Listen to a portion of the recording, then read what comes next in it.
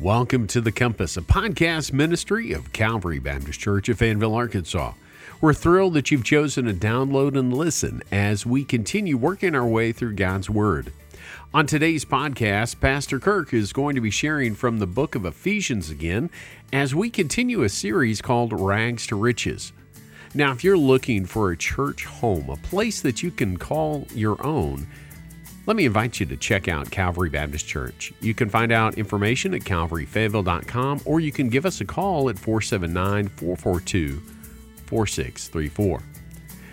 Now, again, on today's podcast, Pastor Kirk is continuing his study through the book of Ephesians with a message entitled, We Are His Workmanship, from Ephesians chapter 2, verses 8 through 10. Let's listen together. The book of Ephesians, chapter 2, we'll actually read another passage first, but I'm not going to ask that you turn there. It'll be on the screen in just a few minutes, and it will help introduce us to the passage for our reading today. Ephesians chapter 2, page number 976 in the Pew Bibles, if you're reading out of one of those. Perhaps one of the greatest struggles many people face are questions of identity and purpose. We have a whole new issue with identity today, in questions of identity, saying that children can just choose their gender identity, and we have all other kinds of identity and identity politics and various groups, all kinds of things that divide us. But apart from all of that, oftentimes we still struggle with just basic issues of identity. Questions like, who am I? What am I? What am I here for? What is my purpose? Where do I belong? Why do I struggle with these questions? And many more various issues of identity and purpose. A number of years ago, it was my privilege to serve as a director of a campus ministry of a state university in the state of Texas. Please do not hold that against me. And I suppose it only makes sense that young people at that stage of life, in their years of college life, away from home for the very first time, pursuing career choices, learning to stand sometimes on their own 2 feet.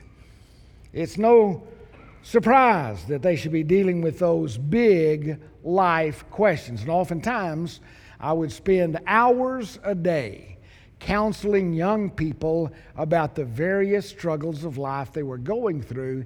And oftentimes, it got down to the basic idea of, who am I and why am I here? Who am I and what is my purpose in life? And more than a few times, I found myself going to 2 Peter chapter 2, where or 1 Peter chapter 2, where Peter addresses this very straightforwardly. This will be on the screen. Notice these words. Peter says, but you are a chosen race, a royal priesthood, a holy nation, a people for God's own possession. That's who you are as Christians. And now, why you are here, he continues with these words. You are these things that you should proclaim the excellencies of him who called you out of darkness into his marvelous light. Who am I? I am a chosen race, a royal priesthood, a holy nation, a people for God's own possession. Why am I here? That we should show forth the excellencies of the one who called us out of darkness and into his marvelous light. And then he kind of summarizes it in verse 10. Once you were not even a people. Once you were not a people, but now you are God's people. Once you had not received mercy, but now you have received mercy. I know of no passage that is more clear as it describes who we are and why we are here as God's people. He goes on in that same chapter, this is not on the board, to say this, further identifying who we are. Listen closely. Beloved, I urge you, as sojourners and exiles. As a child of God, you are a sojourner, a traveler. This world is not your home. You're only passing through. You are a sojourner. You are an exile. And he says, I urge you to abstain from the passions of the flesh. Why? Because they wage war against your soul. Most everything in this life is waging war against your soul, attempting to keep you out of heaven. And if not keep you out of heaven, to destroy your effectiveness and your witness while you pass through this world. Keep your conduct among the Gentiles honorable. That's what Peter says. So that when they speak against you as evildoers, they may see your good deeds and glorify God on the day of visitation. That when they try to cast all kinds of accusations against you as an evildoer, what they will see is actually your good life, your good deeds, your faithfulness to your God. And in response, they will have no choice but to glorify God on the day that Christ comes. Beloved, what Peter is saying to us is this: grace changes things. Amen? Grace changes things. Amen? Grace changes your soul's destiny. Grace, God's favor to you, undeserved, something you could never earn for yourself. That grace changes your destiny, but it also is supposed to change your life and your purpose and your work here on earth.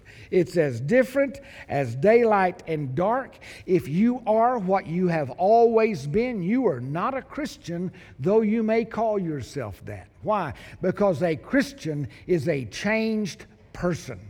There is a definitive a change from light or from dark to light. From the guilt of sin to the forgiveness of God's mercy. The old is gone and the new has come. Now, understand, while all that change has taken place, that the process of sanctification, of becoming like Christ, is a process. It takes time. We don't suddenly, although we go from hell to heaven in our destiny, and although we are already made perfect and complete in the presence of God, after conversion, we still have a life to live here that goes through sometimes the excruciatingly slow process of becoming like Jesus.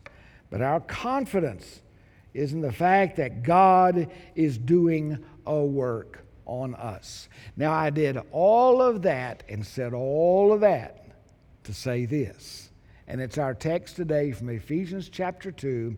Hold your Bibles open and follow along as we once again read verses 8, 9, and 10. For by grace you have been saved through faith. And this is not your own doing, it is the gift of God, not a result of works, so that no one may boast. Let me make the emphasis one more time. This chapter begins with our lost and dead condition, not just contaminated by sin, not just defiled by sin, not just in sin, but dead by reason of our trespasses and sins. But God quickens us. That means He makes alive what is dead. And God makes alive those that He calls to Himself.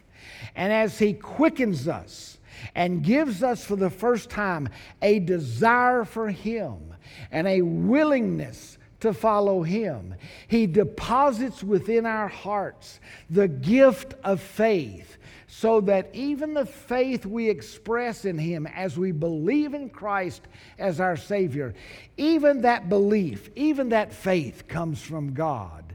It is initiated by Him. It is empowered by Him. It is completed by Him. And we trust Him as our Savior. It is not by any works that we do. We do not deserve any pat on the back for our conversion.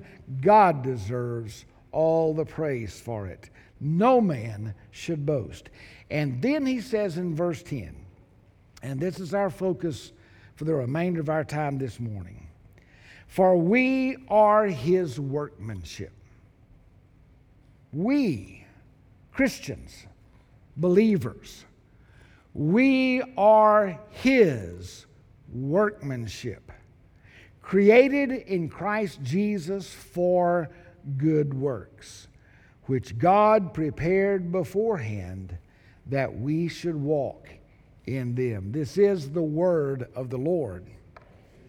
And thanks be to God for it. Let's just look at that verse I've just read to you, verse 10. Break it down into its three phrases and notice what it says to you and me today. Number one, we are His workmanship. If you read this directly from the Greek language, it would read, for we are His work. We are His work.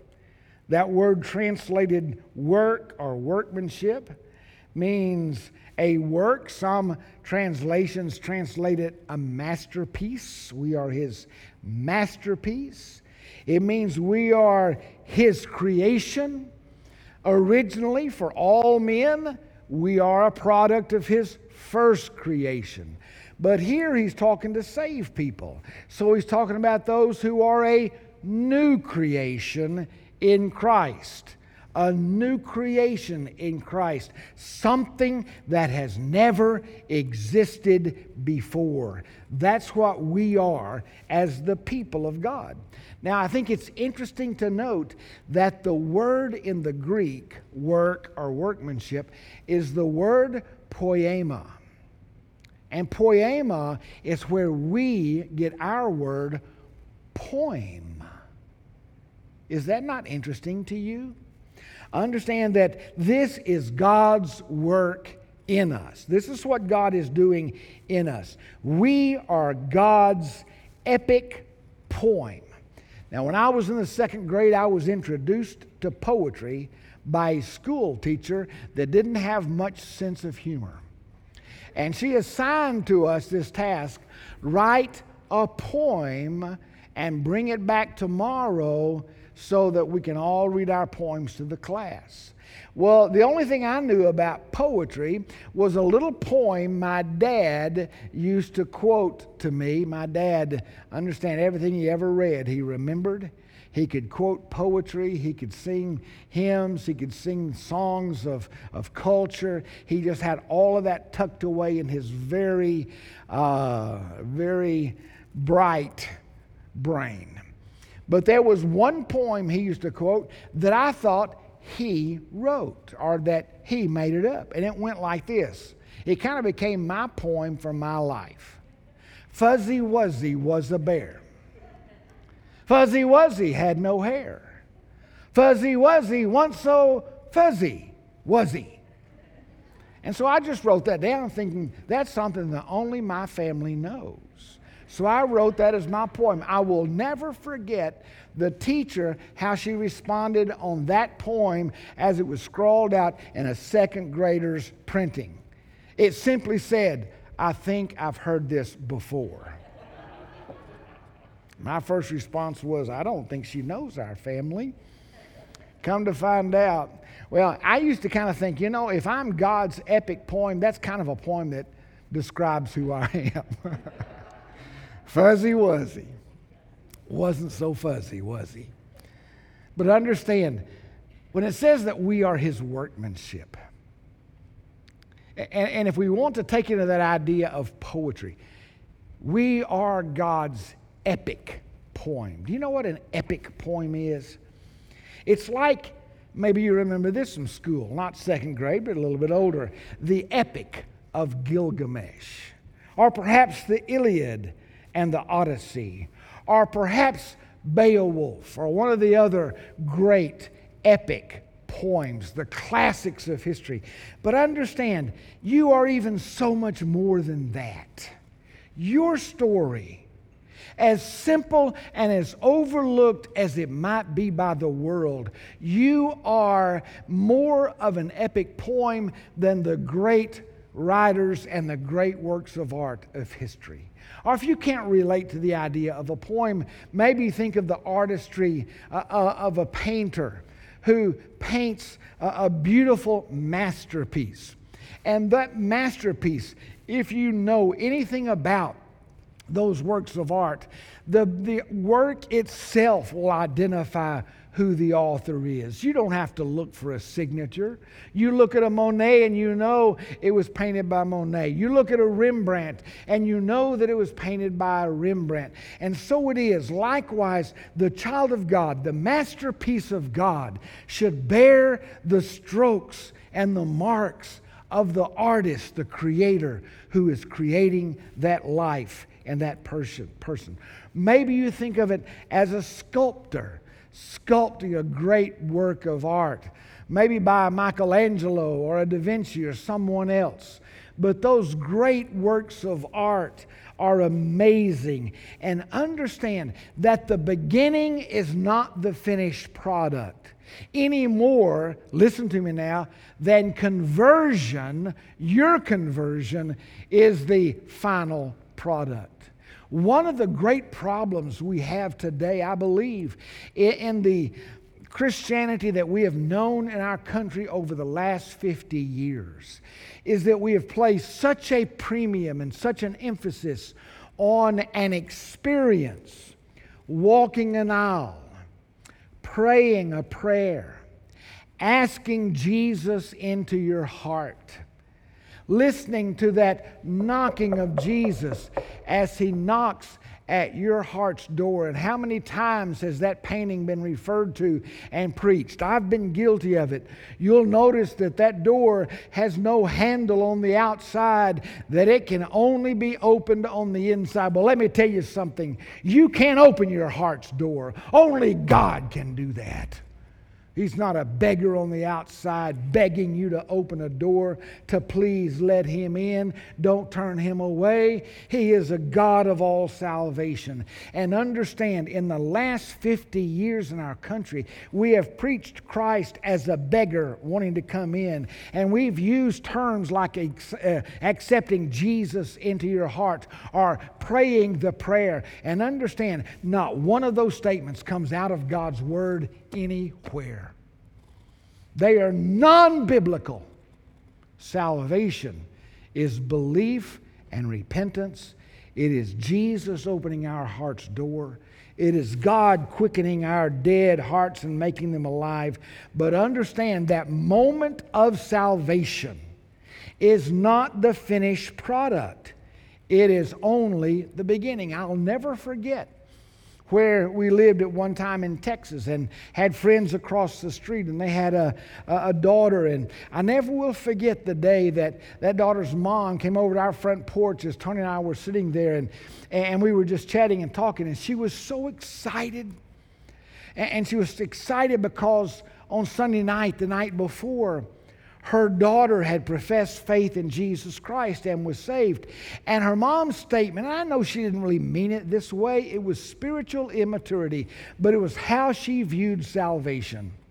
She said, there you go. Now I can check that off my list, and I don't have that to worry about anymore. Well, I want to tell you something. Conversion is more than a check mark on your list. Conversion is more than one of the to-dos of life. Conversion is the beginning of real life. It's where it all starts. Now, Jesus finished his work of redemption on the cross and through the empty tomb. But now he is continuing his work of perfecting and redeeming his church, you and me, day by day. Think of it this way. Think of conversion like Jesus raising Lazarus from the dead. You remember that story from John chapter 11? Lazarus, his friend, had died. He'd been dead 4 days. And as one of his sisters said to Jesus, when Jesus said to roll away the stone, they said, "Oh, don't do that. He already stinks. His body is already deteriorating in death." And Jesus had him roll away the stone and said, "Lazarus, come forth." And suddenly Lazarus' heart began to beat again. He was made alive. It was a picture of conversion. It was a picture of salvation. And here Lazarus comes walking out of that cave, out of that tomb, and he still was wrapped in the grave cloths. His face and his head still had linen wrapped around them. And Jesus said, "Help him, unwrap him, unbind him." Jesus said, "And let him go." Listen, he was made alive again. Follow me here. But he still had the stink of death on his body. And likewise with you and me. When we are saved, when we are born again, we are made alive. We are made new. Our whole future is changed forever. But oftentimes we're still wearing grave clothes. Oftentimes we still have the smell of the world on us. That takes time to wash away, to get rid of. Basically what Jesus was doing, Lazarus was still wearing his grave clothes. And Jesus said, let's put him in some grace clothes. Amen? Let's change his appearance. Let's change his life. Let's make him totally clean. That's what sanctification is all about. And that takes time for you and for me. Well, my process of sanctification, sometimes, more often not, it's one step forward and then 2 steps backwards, it seems. It seems there are times I still struggle with some of those same old things I've struggled with forever. But then I'm reminded of Moses. When God called him, when God spoke to him, and God gave him a vision of what he was to do, Moses had to spend 40 years in the wilderness before he could be entrusted with the people of God to lead them in God's pathways. David was anointed king just as a young boy, but he was not fit to rule and reign for many years after that. He had to be made ready for that. And the painful process of being made ready is oftentimes spent on the backside of the wilderness or undergoing painful experiences. The Apostle Paul, after his conversion, had to spend 3 years all by himself in the Arabian desert, just him and God, before he was prepared to take the gospel to the Gentiles. I heard a story once about a sculptor with a huge block of marble. And he was on his ladder, and he had his chisel in one hand and his hammer in one hand, and he was hammering away on this block of marble, and pieces were flying everywhere as he worked at almost a frantic pace. And a little boy came up and was watching this and was fascinated by it all. And finally, overcome with curiosity, he said, "Sir, what are you doing?" And he said, "I'm sculpting a horse." That little boy looked at him like, "Yeah, right." And he walked around and viewed from every angle. And he said, "Well, it doesn't look like a horse to me." And the sculptor didn't even respond. He just kept chipping away. And pieces were falling off and flying this way and that way. And finally the boy said, "Well, how in the world do you carve a horse?" And in exasperation, the artist turned to him and said, "Son, all you have to do is chip away everything that doesn't look like a horse. That's what God's doing in your life. But He's not sculpting a horse. He's sculpting someone who will look like Jesus. And you know what He's doing? He's chipping away everything in your life that doesn't look like Jesus. Why is it that He allows circumstances and situations and frustrations to come to me that cause me to respond in a way that I shouldn't, to react in some way that's inappropriate, to maybe even say some things I shouldn't say? Why is it that God lets those things come into my life? He's chipping away everything that doesn't look like Jesus. You don't ever want to get to the point that God is no longer working on you. Because when that happens, first of all, He's going to call you home. Or if God has ceased to work on you, it's because you've become such a resistant, unworkable piece of whatever that will no longer respond to Him. God is working on us. I read just this morning and got this note, just this morning during Sunday school. Let me tell you how we should look at life's struggles and life's problems. This comes from Brother Costa. You recognize that name, do you not? Joe and Mira are our missionaries. Joe's father, Charles, or Charlie, is the head of our mission work in Lebanon, and this comes from Charlie. As many of you already know, Lebanon continues its long downward spiral, and there seems to be no end in sight to the current crisis. From medicine to power, gasoline and bread, there seems to be a scarcity of everything.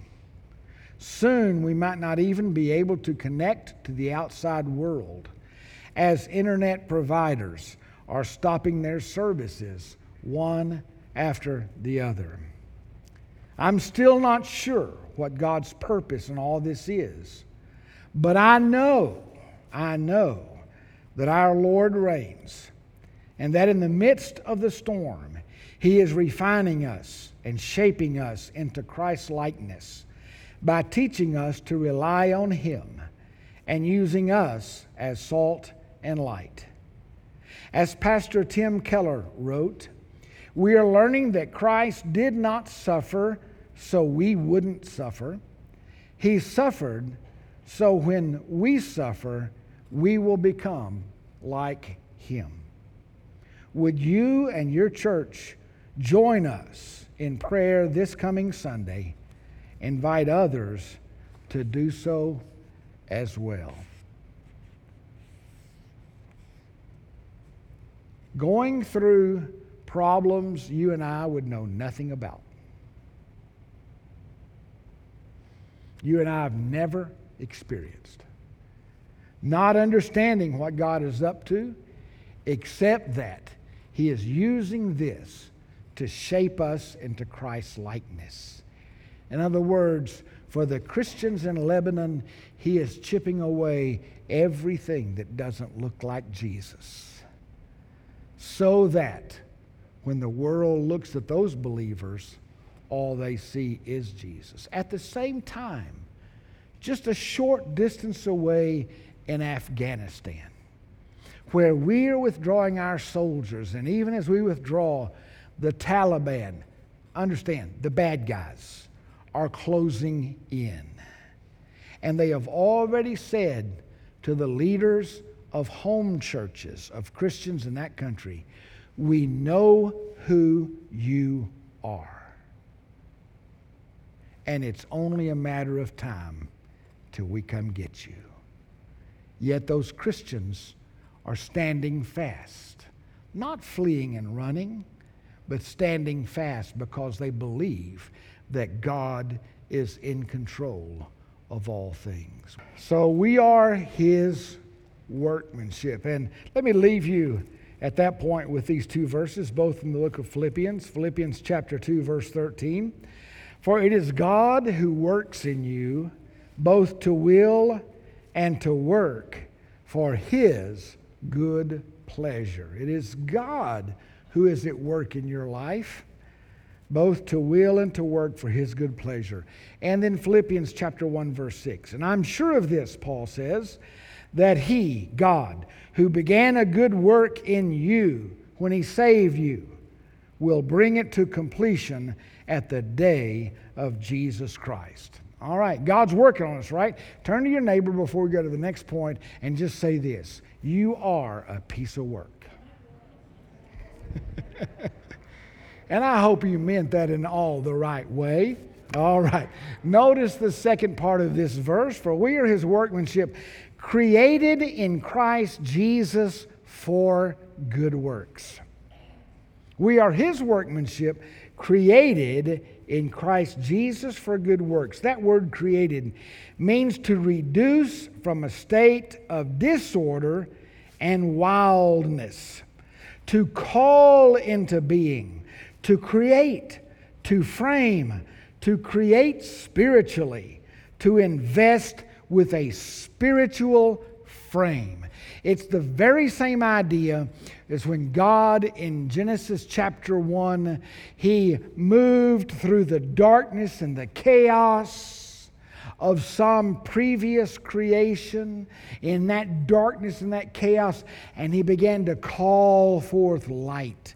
And He began to speak into existence light and darkness and a universe and the firmament, nature around us, and the animal kingdom, and then finally with His own hands to create humanity, and then to breathe into Adam the breath of life so that man became a living soul. For we are His workmanship.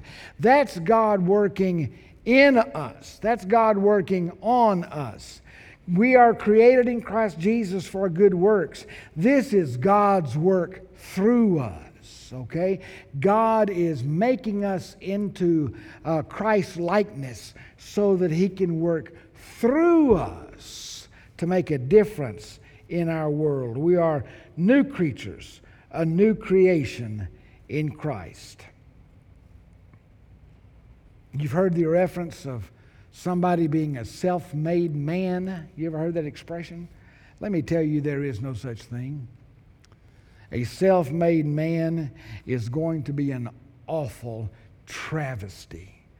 A self-made man will be a sinful man, will be a self-centered man, no matter how much good in the eyes of the world he ever does, no matter how successful he ever appears. A self-made man is a man destined for a devil's hell. It is faith alone that justifies, faith in Christ. But that faith that justifies is never alone. It results in good works. It results in a different life. Now, the Bible talks about several kinds of works. In the book of Galatians, we read about the works of the law and the works of the flesh. In the book of Romans and Ephesians, we read about the works of darkness. In the book of Hebrews, you can read about dead works, or works that lead to death. Titus writes about works of self-righteousness. But God and Paul are not speaking about any of those when he talks about these works. When he says that we are created in Christ Jesus for good works, understand there are two characteristics of these works God wants from all of us. First of all, they are good. Not good in the eyes of the world, not meaning successful, not meaning dynamic or easy or much celebrated. The world is into all of that. And understand, a lot of churches today are measured by worldly ideas.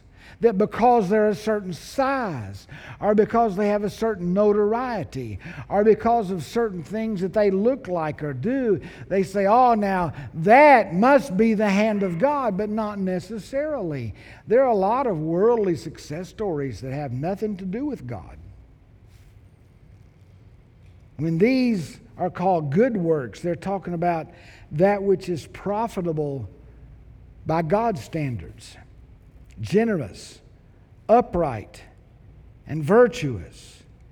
And can I say that sometimes the good works that God has for us, that God's doing through people, through Christ-like Christians, His workmanship, that oftentimes those works are fleshed out in the shadows.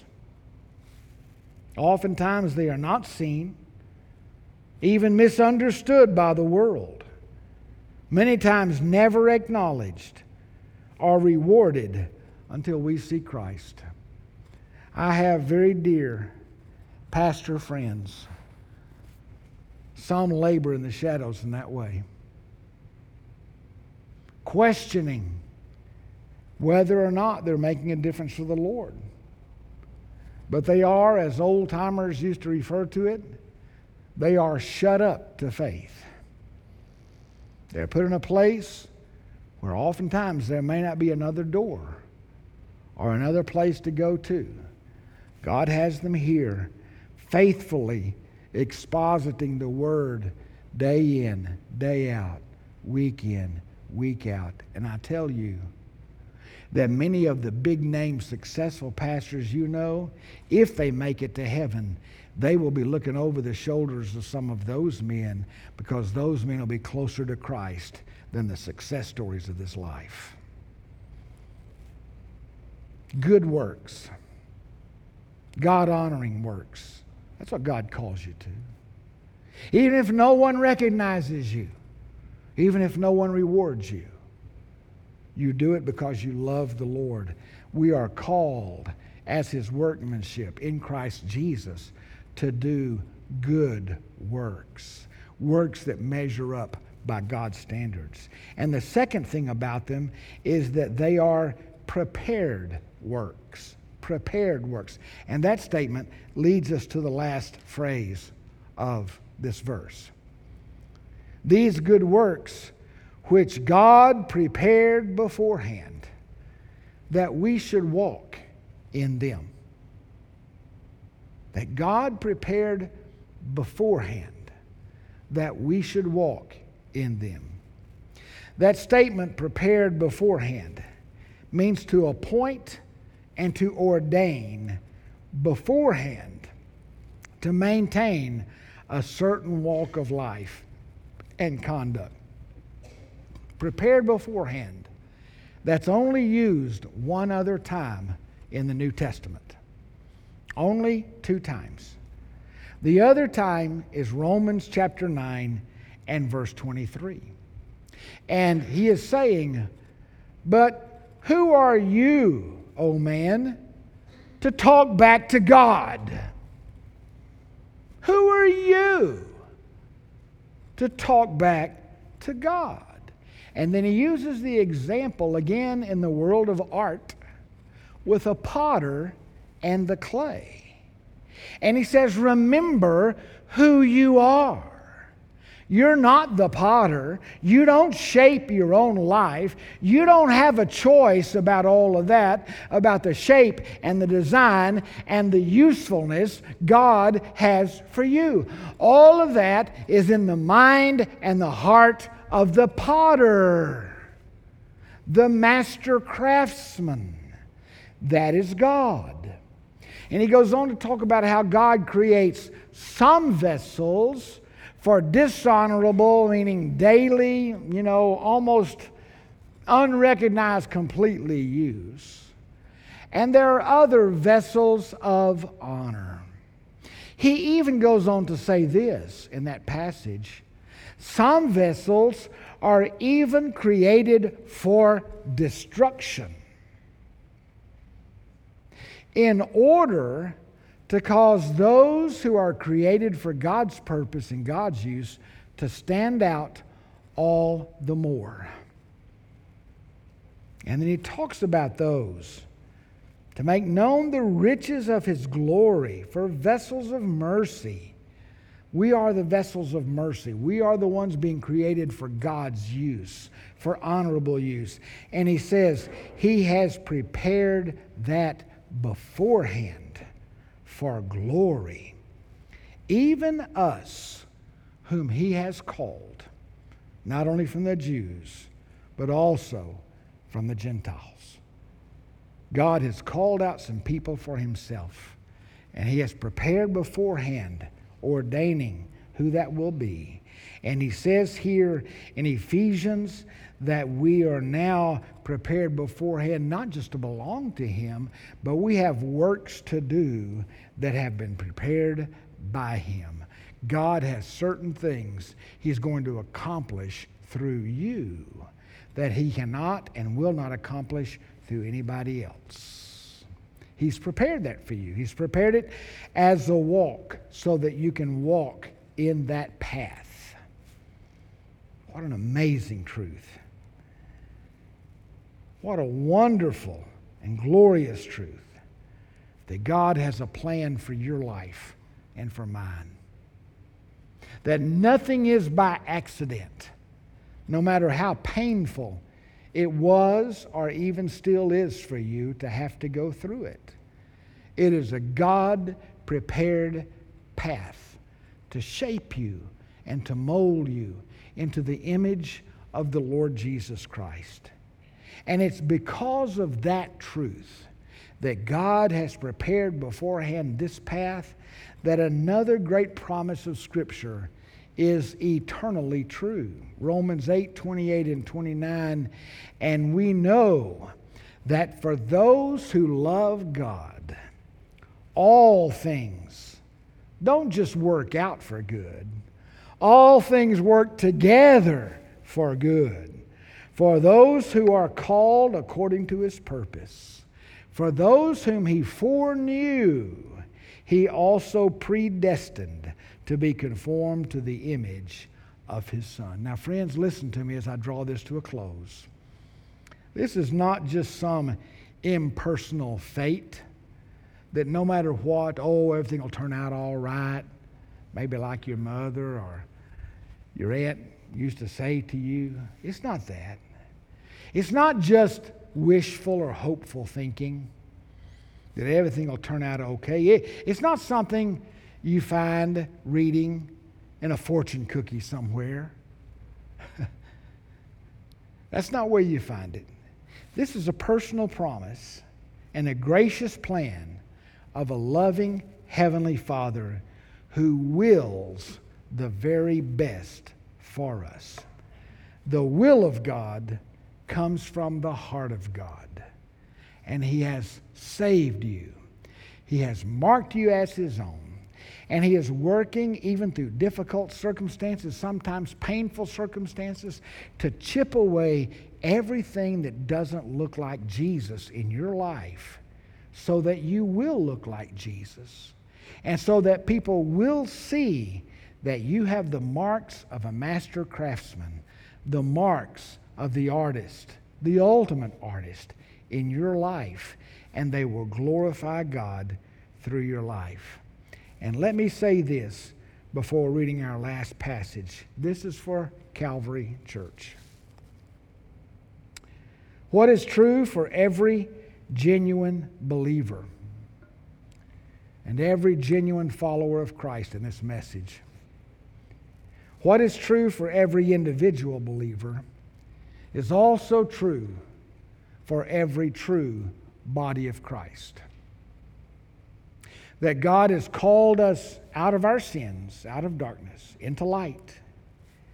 And he has brought us together as a church family.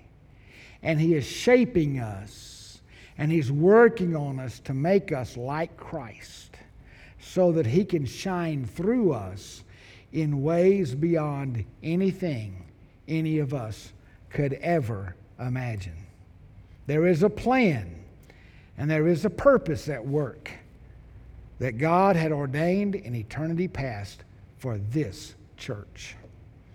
Today we lose a precious couple. to fellowship and service here.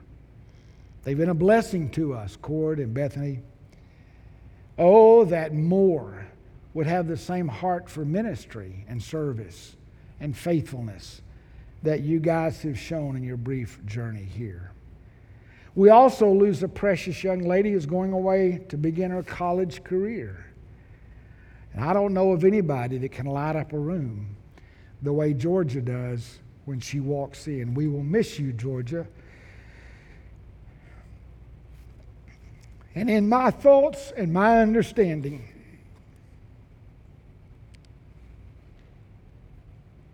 I can't see and understand how we can afford this loss of these 3 souls.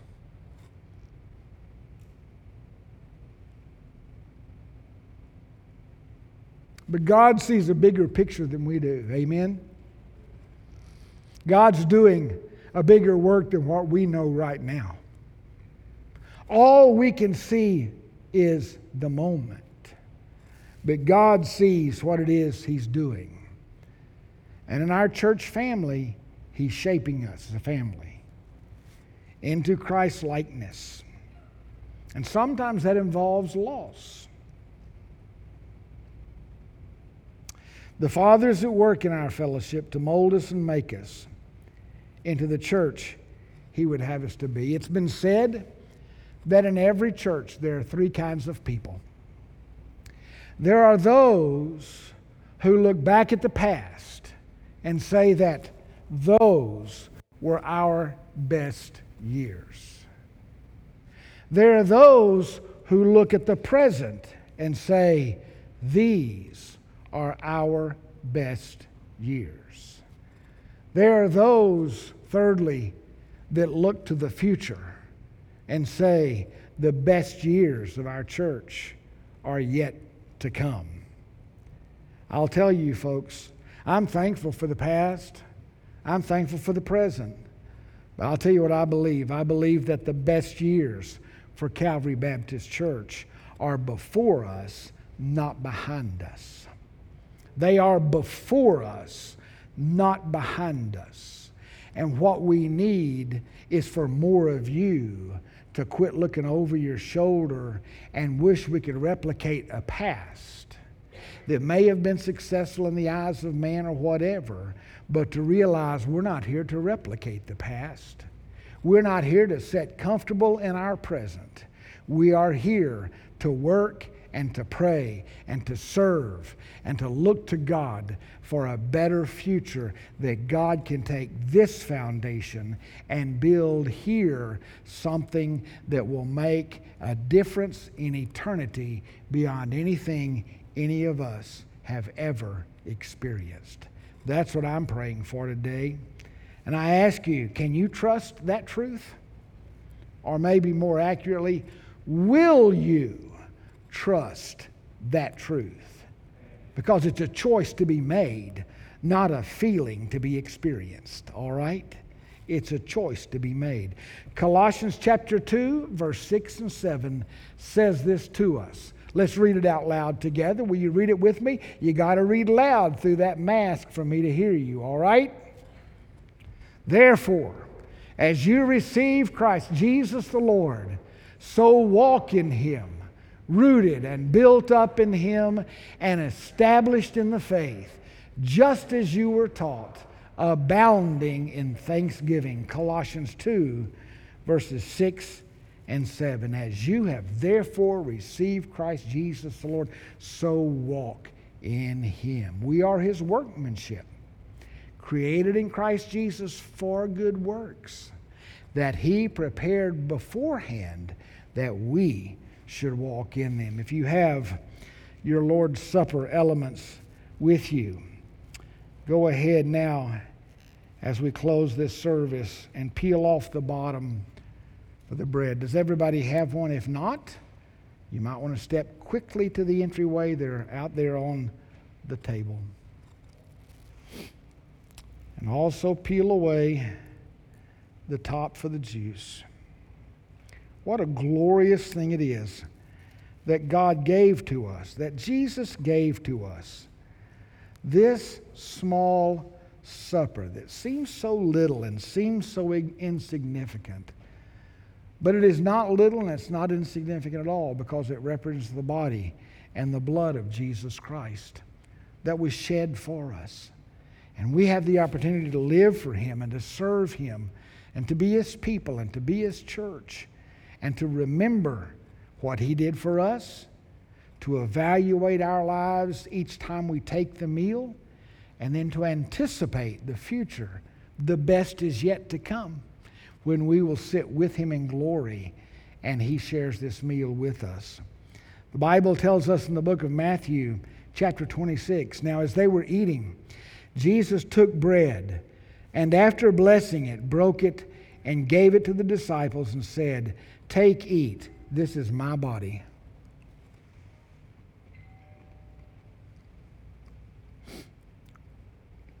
And He took a cup, and when He had given thanks, He gave it to them, saying, "Drink of it, all of you, for this is my blood of the covenant, which is poured out for many for the forgiveness of sins."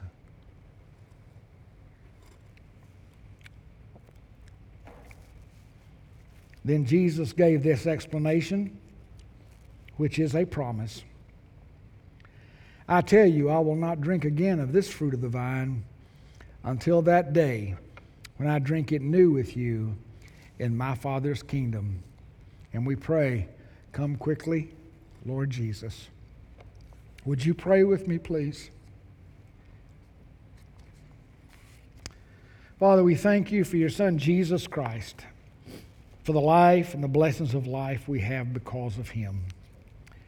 Father, we thank you that you quickened our dead souls, that you saved us and called us out of the darkness of our sins. You called us unto yourself. You made us a kingdom of priests. You made us servants for you. We thank you that you are working on us. Father, sometimes that's hard, but we pray that you would continue to do so, to shape us into the image of your Son, Jesus Christ. Chip away everything in us that doesn't look like Jesus. And I pray that you would bless us individually and as a church family, and that we may fulfill the works that you've given us to do, that we would walk in that path for the sake and for the glory of your Son, Jesus Christ. It's in His name we pray. Amen. Our heart's desire is that you grow and understand the direction God has for you in your life. We hope that by listening today, you are one step closer to discovering that for yourself. If you live in Northwest Arkansas and are looking for a church to call your own, we invite you to reach out to us at Calvary as we study and serve together. We meet for worship at 10:30 on Sunday mornings at 1410 North Porter Road in Fayetteville, Arkansas. If you wish to find out more information about Calvary Church or simply contact us, you can do that through our Facebook page or at calvaryfayetteville.com. Until next time, remember that God, His Word, and His people can provide direction for life.